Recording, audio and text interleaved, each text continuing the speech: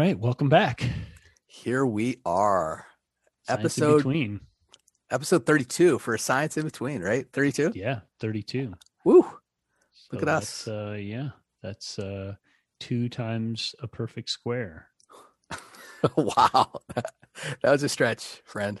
Dude, I'm just playing along with the Ollie game. You know, it's like 2 times. I don't know, 2 times a perfect square. What else you got? What do you got? I got nothing for 32. Yeah. I got nothing at all. So there you go. I'm Ollie. That's Scott. Oh, and there's that's that. It. Okay, show's over. Thanks. Yeah. Thanks for tuning in. No, this is not the end, Scott. This is just the beginning. And here today we're this is our final episode of discussing the cross-cutting concepts. At least, where we introduce the single cross-cutting concepts. Yeah.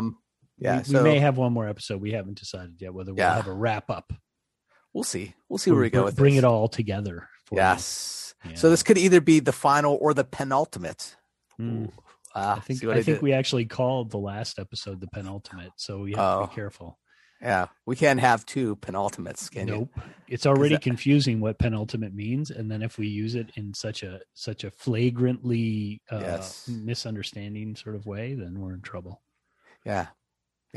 I can see like the 5-star reviews; they're just falling. Yeah, they're like, I'm going to go reassess because they misused. It's like people who use less when they should use fewer. Ooh, I might be one of those people. I think I do that. You probably are. Many people are. I'm part of the team that has been established, I think, basically by my mother to save fewer from obsolescence. Yeah. So you want to see people saying that less? I know. No, I want them to be saying it more.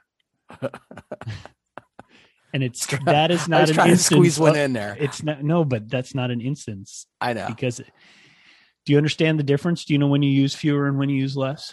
I feel like you want to tell me. I do want to tell you, but I want to know if you know before I tell you.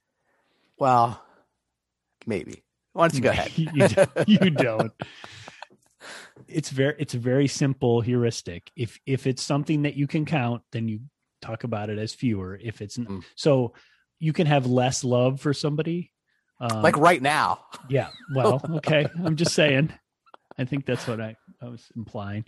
But you will give them fewer birthday cards as a result. Yes. I get it now. Okay. All right. Well.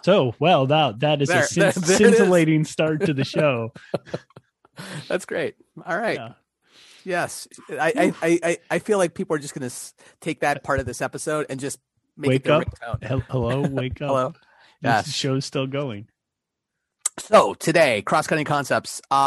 If this is you just happened on the episode, cross-cutting concepts. These are the big ideas across different science domains. These are we've landed on cognitive gadgets and cognitive gadgets, and that tools that can help us help students learn some of the bigger ideas in science. And so we've been exploring all of these in different episodes because they're all very distinct. There's a lot of overlap between them because there are different ways of seeing, different ways of understanding. We did scale, proportion, and quantity. We did cause and effect, and you can go back through all the episodes. And this is kind of the one we were saving for the last, only because it's such a difficult concept. I mean, this is one that students really struggle with. And I think some teachers struggle with too, because energy is one of those constructs. It's specifically energy and matter, right? And energy is a very difficult concept for people to understand. And it's comes in so many forms.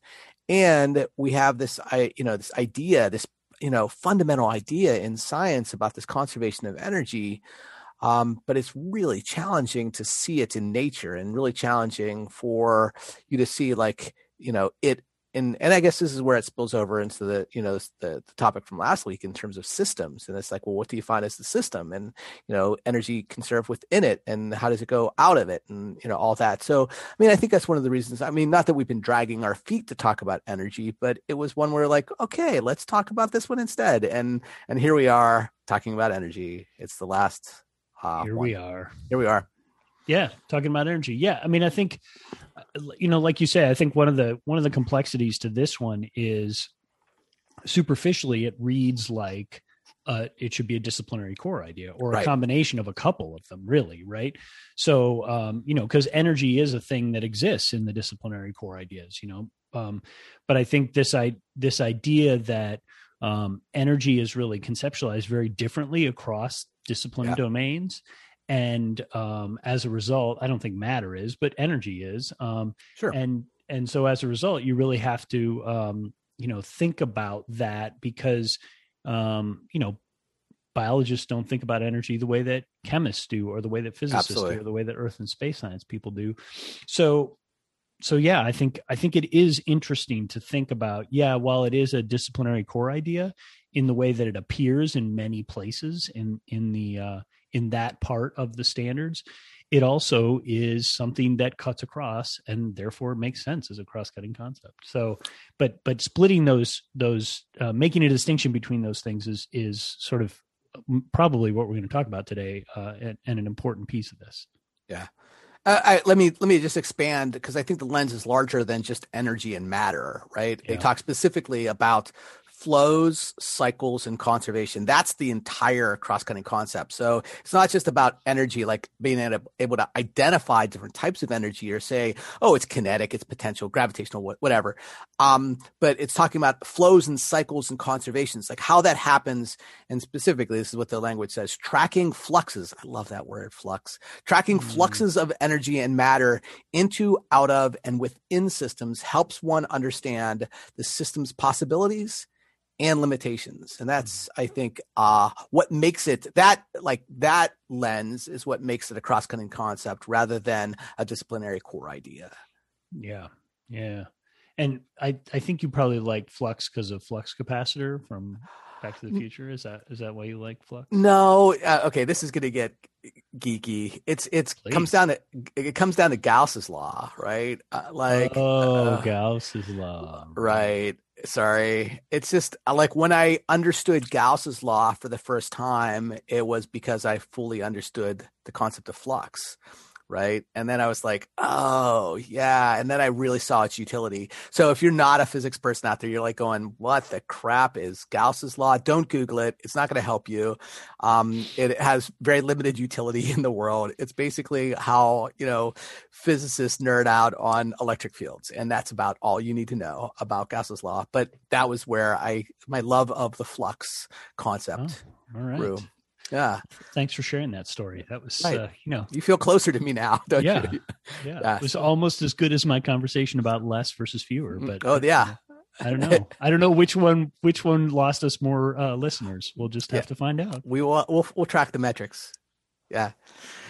So, just to build on this just a little bit more, this is some of the stuff from the NGSS stuff. It says the ability to examine, characterize, and model the transfers and cycles of matter and energy is a tool that students can use across virtually all areas of science and engineering.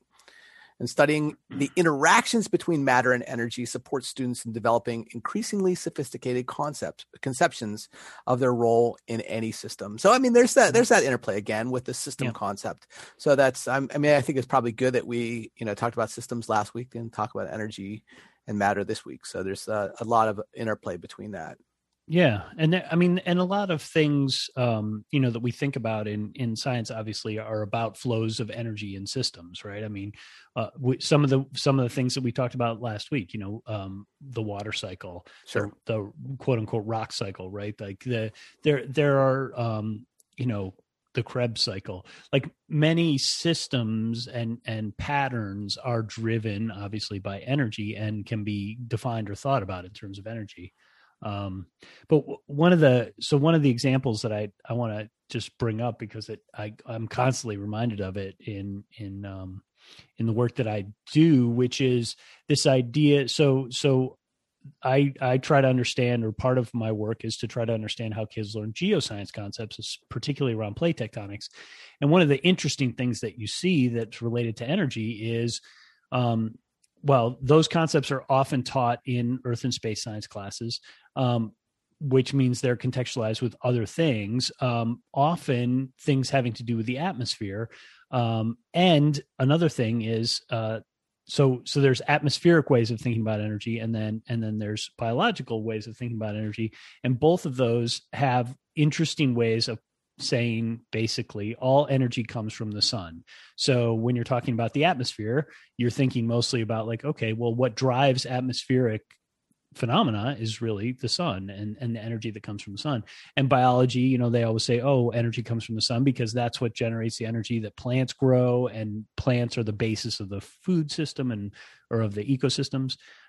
So the interesting thing is, in geoscience, none of those things are driven by energy from the sun. They're all driven by energy that's internal to the earth.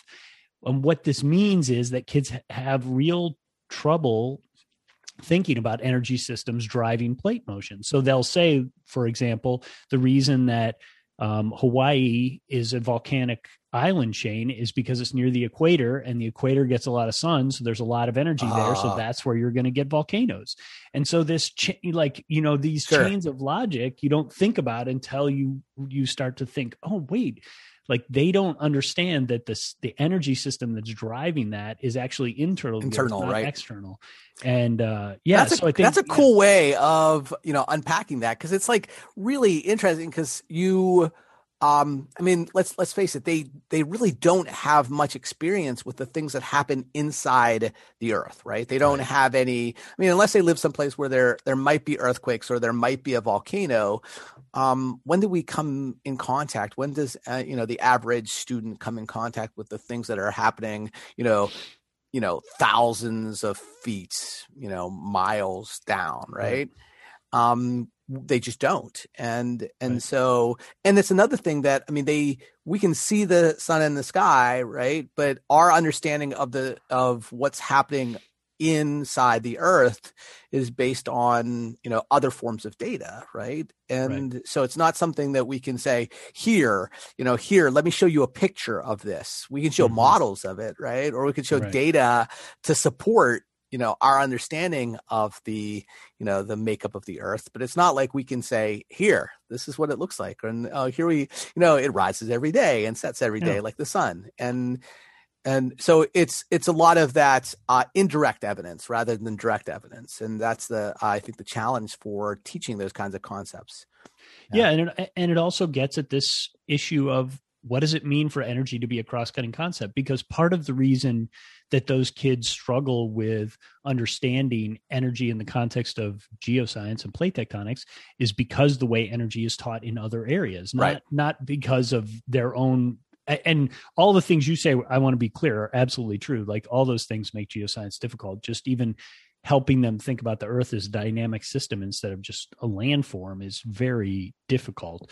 But this idea, right, that when biology teachers are teaching ecosystems and they say all energy comes from the sun, like they're not meaning to tell kids something that's wrong. And from their point of view, within the context of what they're trying to help kids understand, it's not wrong. It is that the system that drives. And the same way, even within earth and space science classes, again, that, when they're doing your meteorology unit and you're talking about weather, like you're talking about, this is all, the water cycle, that's all driven by the sun. All this stuff is driven by the sun.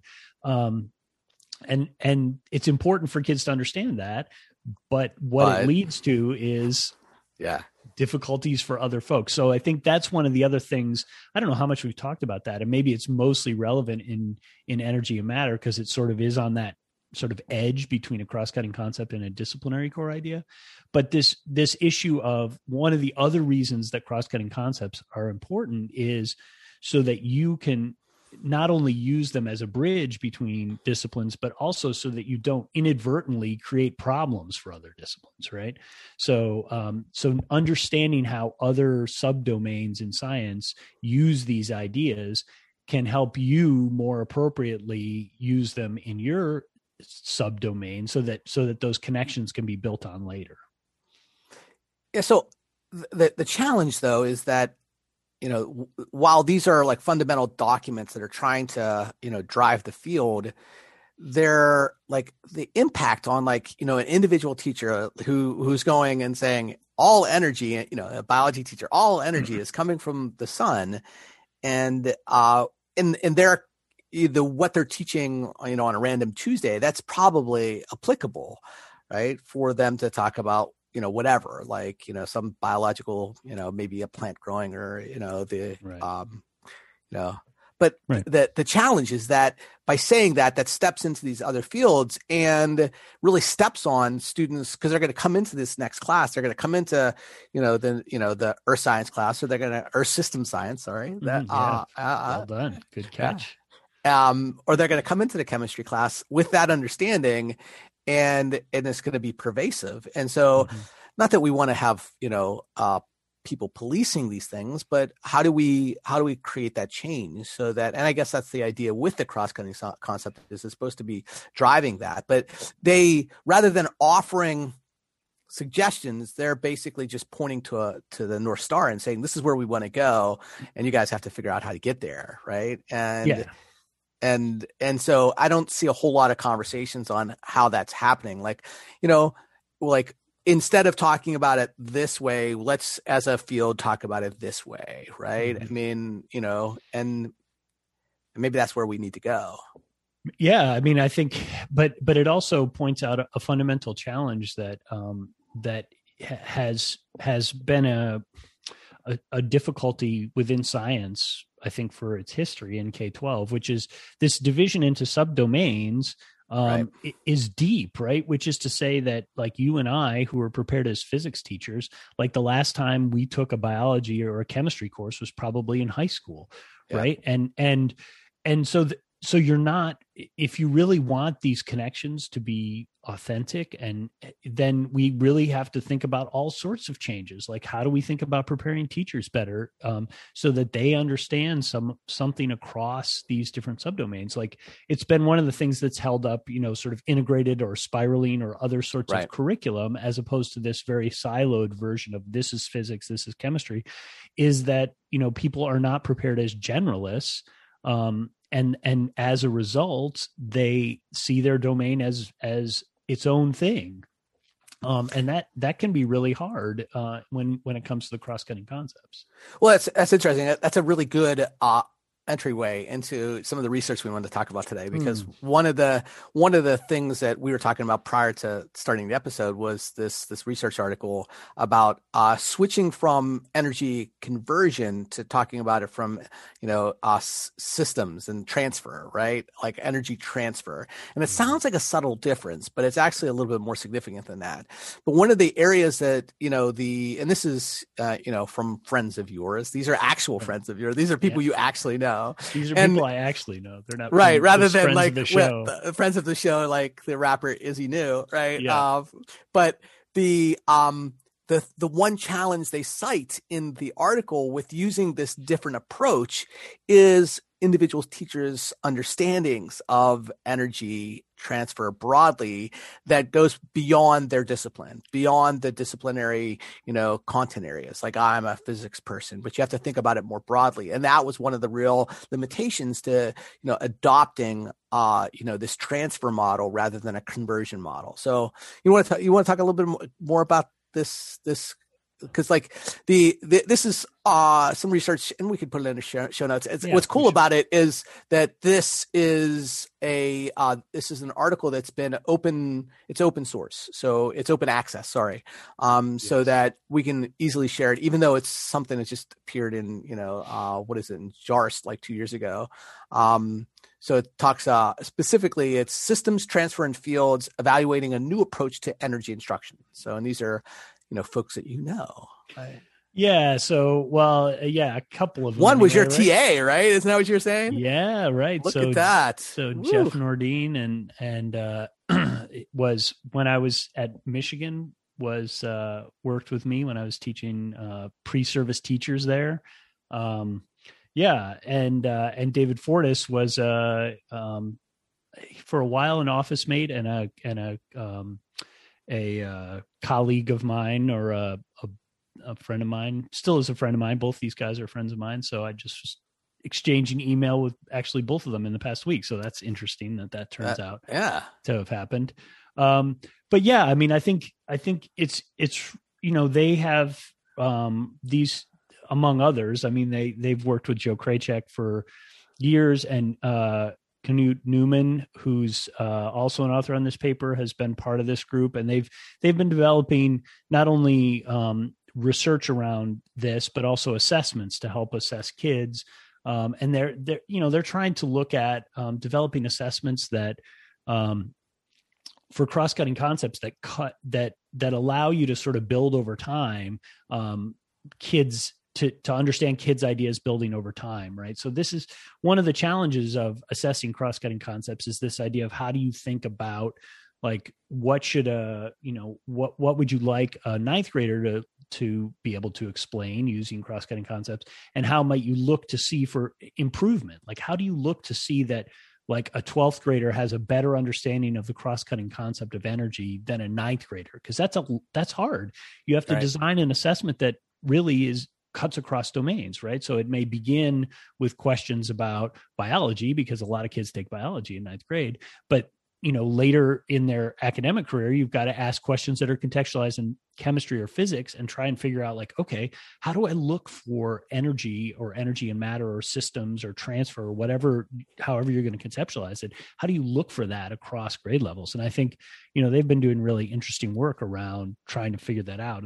And not on this article, but also doing work with them is Aaron Furtak, who's at the University of Colorado. And I think, they are really trying to grapple with the challenges of assessing cross-cutting concepts. So this is, and they've always been sort of, well, always, the energy has been something that David and Jeff have been interested in for quite a while. So they went right after the most challenging concept in science education, right? Exactly. They just went right after the big dog, right? That's great. That's right. Good for them. 3 props to them, Yes. That's awesome. Wait, what did you say? 3 props? 3 props.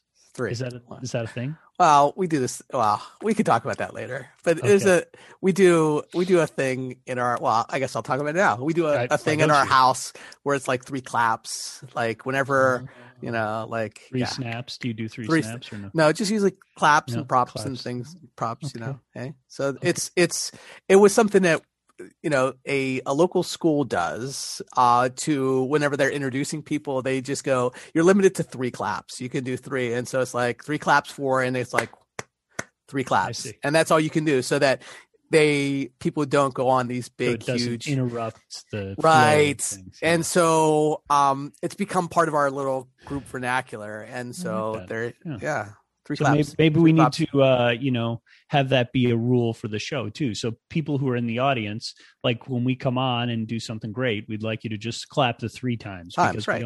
we don't want you to interrupt your day. You may be mowing the lawn or something when you're listening right. to that. And so you don't have the time to applaud for hours. To do a full applause. Right. Yeah. So the 3 claps lets us know that you're listening and that you care. Yeah, absolutely. That's right. Well, I mean, so they go after the big dog, the big concept of energy. And I think that to come back to the transfer versus the systems approach. So the transfer would be like, okay, so it's well, actually, let's talk about conversion, because that's the more typical, more traditional way. Right. So like if we, a pendulum swinging, right? And this is in the article, a pendulum swinging is a lot of conversion from kinetic energy to potential energy, and maybe some loss that happens in that process too, that might be going to thermal energy. There's energy lost to heat, right? So we have this, as it cycles back and forth, this pendulum swings, it's kinetic energy, and then it's potential energy, and that's kinetic energy and potential energy swinging back and forth. And so that's converting from back and forth and back and forth.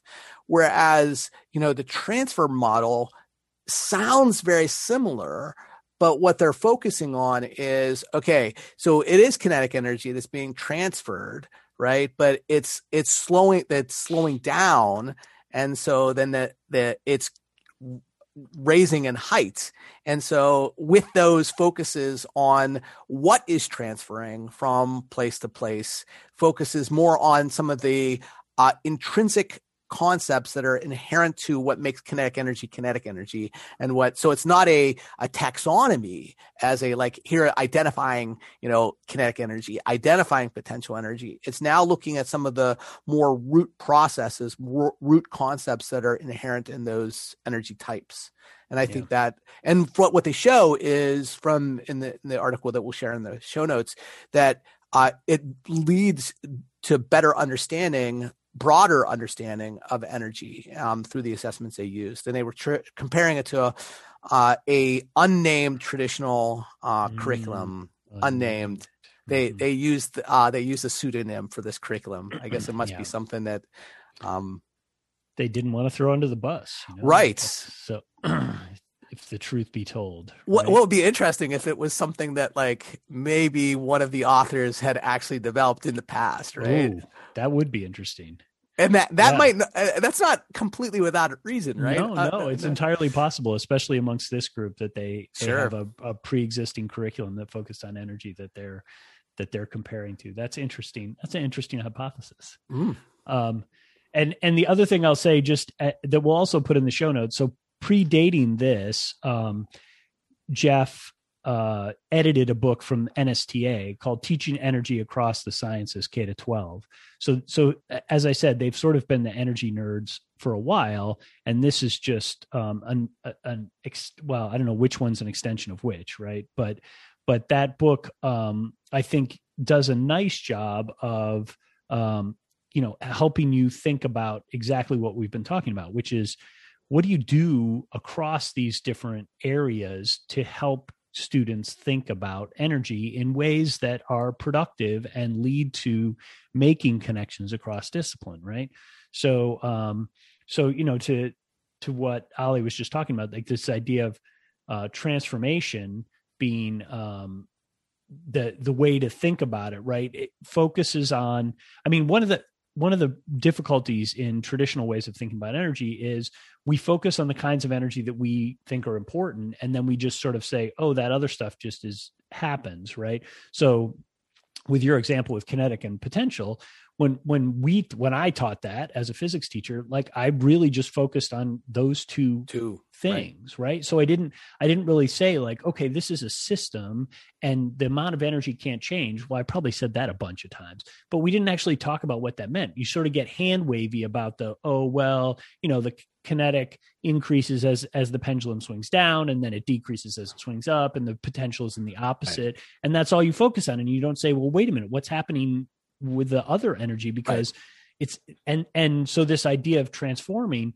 like, focuses on the idea that this energy has to become some other form, right? It can't just dissipate, because we sort of think, and probably even as a physics teacher, I talked about it that way, right? Like it just sort of is lost. And that idea of like losing energy is really pernicious, right? And we don't want kids thinking about energy that way. We always want them thinking about like, well, if it has less energy of the kind that I can recognize, then it must have some other kind of energy somewhere. And how do I figure out what that energy is?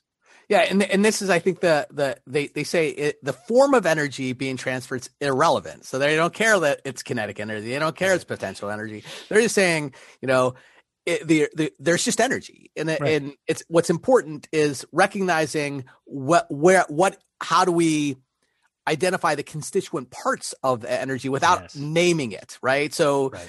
Kinetic energy comes from motion, so that it's moving, it's slowing down. So there's energy, and as that's losing that energy, it's actually being transferred to this thing. And so it's looking at it more as a system, right? And without necessarily just naming things, right? Right. Yeah. They have this nice diagram where they have like this pie charty thing showing the pendulum, right? Right. Yeah. And that's the traditional approach, right? That's the traditional, and they want to take a more system, more transfer approach. Which I think is really novel, because the way I taught it, with kinetic and potential is like I would draw these big, huge, fun roller coasters, right? And I would just pick fun, right? And I would just pick places on it where they would draw like a bar graph, where they would go, okay, here's at the top of the hill, and they had to like do little bar graphs as more potential here, less, and more connect here, and so on. So it was, really to try to drive that concept, but it was focusing on just those two types and nothing else, right? And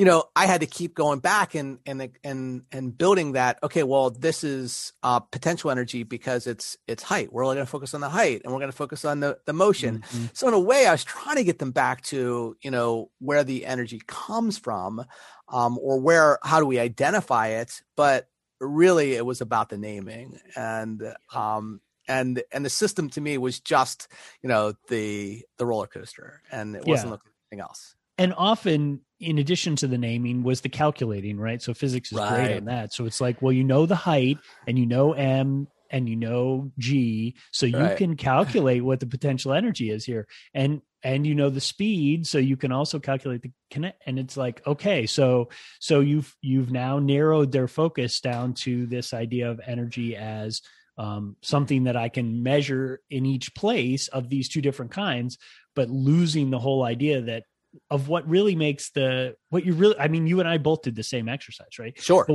what you're really trying to do is help them understand that the energy in the system is constantly shifting from one kind to another, right? That there's this constant transfer of energy moving around. And instead what you end up teaching them is like, well, we're going to pick all these individual points and calculate the energy at that point. And so they end up learning it as a disconnected set of dots that doesn't help them actually understand the core idea that you're trying to get them to understand. And it's when that really came to like a head, when it really comes to fruition, when you recognize the challenge with it. And for me, it was, we do this like culminating activity where at the different schools I would teach, I would take the kids to an amusement park at the end of the year, because there was always. I was waiting for that. Right. No, it was the thing, right? They would do physics days when I was teaching in the Pittsburgh area, it was Kennywood Park. And then I was teaching in Central Pennsylvania, it was Hershey Park. They would have these. Park. Right. And they would do physics days. Right. And you'd come in and you'd come with your little accelerometers and, your, different tools, and you'd measure things. And so what ends up happening is it becomes an exercise to show how little you've really taught them about the bigger system. Right. Because all the numbers were just, they would never work out. They would never, right. Anytime there'd be, okay, there's lots of energy lost, right? You could see the hands waving. Right. That's what I'm saying. Like you're waving the hands like, yeah, I know. Pretend that didn't happen. Right. And so you really find out that you're taking a very limited view on the overall system and the overall transfer of energy that's happening in a real situation, because you're focusing on just these two little aspects that often the corner of the energy, broader terrain, right? It's a much broader terrain than we focus on with, kinetic energy and potential energy. I mean, sometimes we just go, well, it's lost to friction, right? But that's just that's hand waving. That's all it is. That's totally just hand waving. Right. And that I think is why, a more transfer approach, I think is gives you a broader picture. It gives you a broader picture, and it's a better tool, and that's the challenge. Well, and it naturally allows you to cut across subdomains, right? Because you can think about like, okay, well, if we're talking about a chemical reaction, let's think about it in terms of the energy there. Like, how is energy being moved around, and how is that? But that total amount isn't changing. So what's happening? Like that, if it's a reaction that is bringing energy into it because it needs that energy to have the reaction occur, then that means that energy is coming from somewhere. So where's that energy coming from? And it starts to get them really thinking about like, okay, and again, this is what I think subtly makes energy in this framing a cross-cutting concept, because it isn't about how do you calculate energy, right? Which is what we were just talking about, which is like the physics version of this, where, okay, I know how to calculate potential energy of different kinds. Here's elastic potential energy. Here's gravitational. Here, I can calculate the energy of a spring and blah, blah, blah. So you're constantly learning how to calculate stuff, but you're not understanding on some sort of deep conceptual level that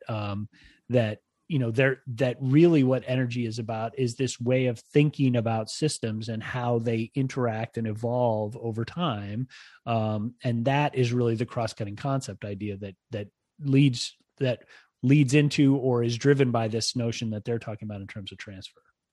Yeah, it's interesting you talk about the calculation, because one of the in preparation for our episode today, I was doing a little searching, and I came across this. I love the ones where you prepare, by the way, Ollie.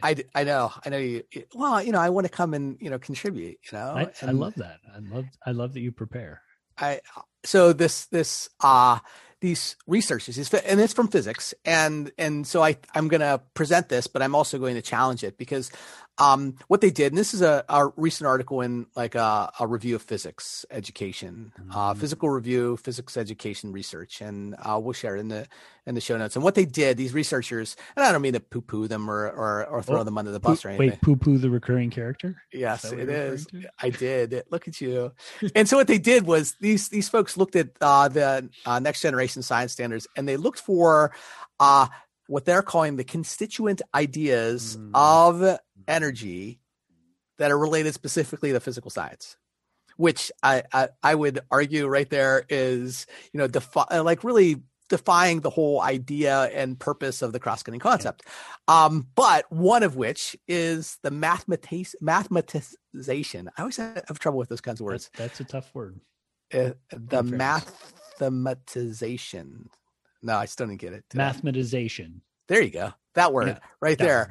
But, these are one of the 11. So they're talking conservation, tracking, forms, observables, transformation, transfer. I don't know how transfer and transformation are. They're both in there, right? Mm-hmm. But, this idea that we're just going to, mathematize it, right? That we're going to make it all. Yeah. That's a really important concept from these researchers. And I think it's probably a pretty important concept to physics people in general, because that's what we try to do, is we try to take concepts and put them into mathematical formulas, so that for some reason it gives us a little bit more, utility, I guess. I don't know.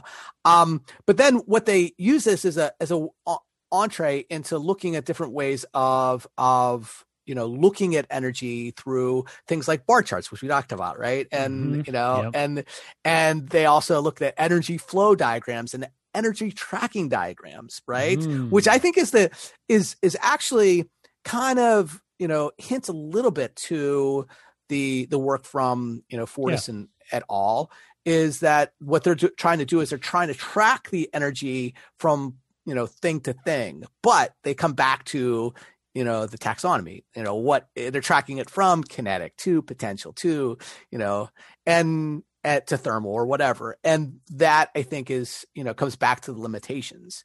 But I just thought it was interesting that they, broke it down to these 11 constituent ideas, right? It's like kind of missing the point of the cross-cutting concept, is that if we're going to take and develop our own language, right, of specific to physics. And I would think that where they would think it would be okay if like some biological researchers would do this too and say, well, let's come up with the constituent ideas in biological science. And it's like, okay, we don't need more language. We need less, we need more common language and less disciplinary specific language. Right. Yeah. And so that's, this is this pattern. And I'm not trying to throw anybody under the bus here either, but there are, so this, we're going to go into the weeds just for a second here for the science education nerds in the crowd, right? So science education as a field is different than physics education, chemistry education, biology education. Right.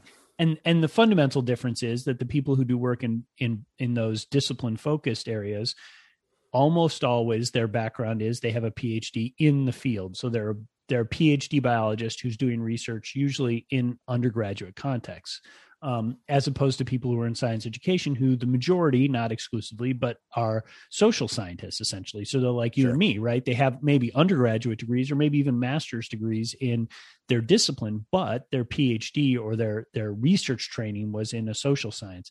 And as a result, you see very different approaches to research, even though it sounds like physics education should be the same kind of work that people do in science education.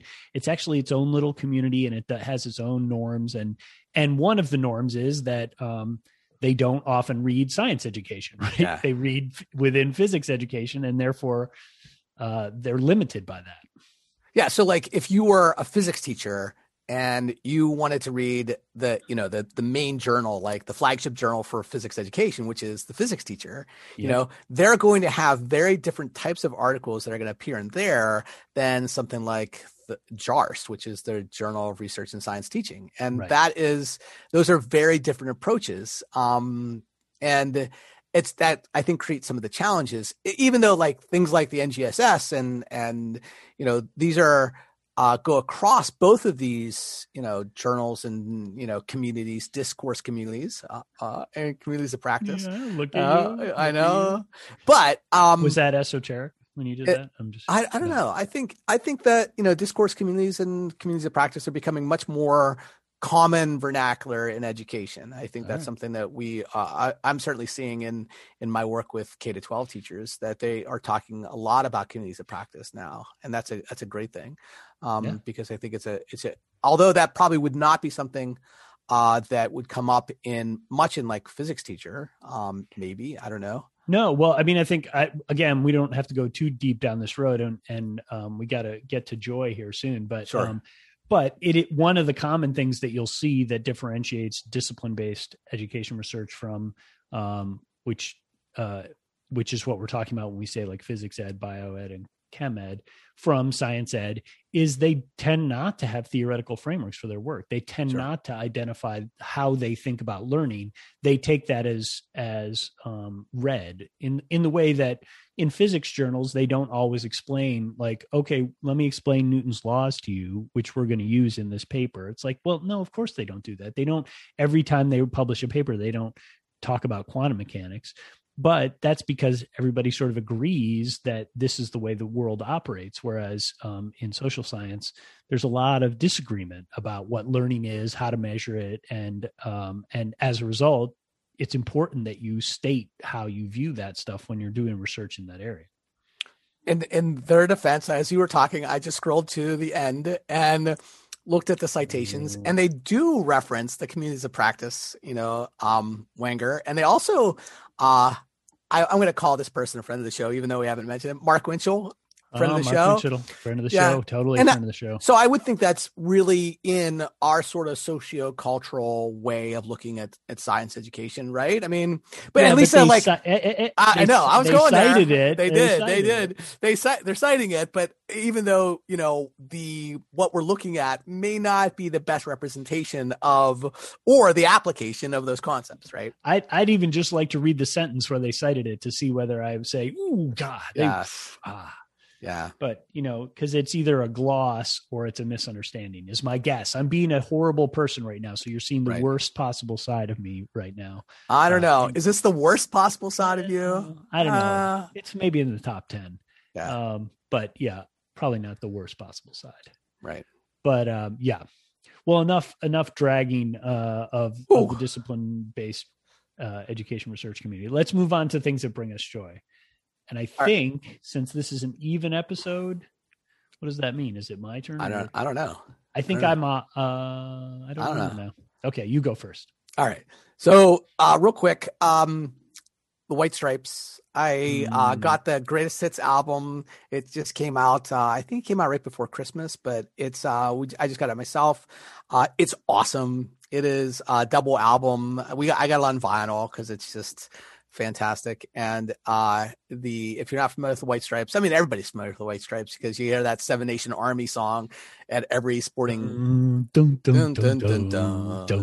right, you know it. That's the little White Stripes right there, a little Seven Nation Army. But it covers much more of the not just the hits, but there are some other ones that are maybe not their greatest hits, even though it's a greatest hits album.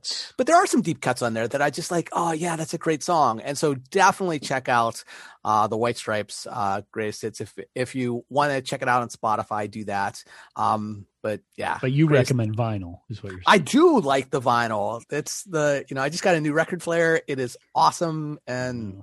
I got at some point we'll talk record players, but this is not the time to do that. No, it's not. Okay.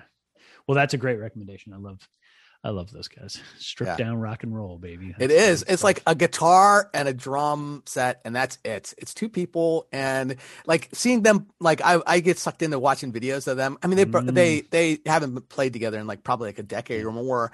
and just seeing Meg White on the drums, just like going crazy. And then Jack White up there on the guitar, and then going through all the, like the pedals to like get all the sounds. They're brilliant. They're brilliant. They're so awesome. Good. Yeah. Sorry. It's a shame they didn't stay together, but yeah, this is the way the world works. Yeah. Okay, so I'm going to go back to sort of our earlier traditions of podcast recommendations, but I'm going to recommend this one because the guy who runs this podcast just came out with a new book. So Tim Harford has a podcast on the Pushkin network, which is Malcolm Gladwell's little joint, and the podcast is called Cautionary Tales, and it's great. It's about, well, what it sounds like, right? So when things go wrong, how do you deal with them, and how do different people deal with them, and what are the underlying reasons that things go wrong? And it's sort of one of those underlying psychology podcast things, like what is it about people that make them make these kinds of choices? But he just came out with a new book called Data Detective, which is related to this, which is, I haven't read it yet. I have to admit, it just came out, but I've heard him talk about it, and he talks about it in terms of really what he's trying to recommend is that people be curious about claims when they see them in the public sphere. And I think Cautionary Tales lines up with the way that we think, you and I think, but I think this Data Detective is even more like in our wheelhouse in terms of science education, and in particular how science education intersects with public and civic engagement. Like, how do people make decisions about, is this, should I get vaccinated? Right? Should I wear a mask? Like these kinds of things, like trying to think about how do you analyze claims that you're hearing, because these claims are happening from all different spheres in all different ways. And so I think, again, I haven't read the book, but I'm confident based on what I know about Tim Harford that it's going to be an interesting read. But so that's my recommendation. Anything by Tim Harford, but in particular, let's say Cautionary Tales and his new book, Data Detective, I give thumbs up. And say, go get it now. Pre-order it. I don't know. It's not pre-orderable anymore. Now it's out. Yeah. Cautionary Tales is great. That's a great podcast. Tales, yeah. That's a good app.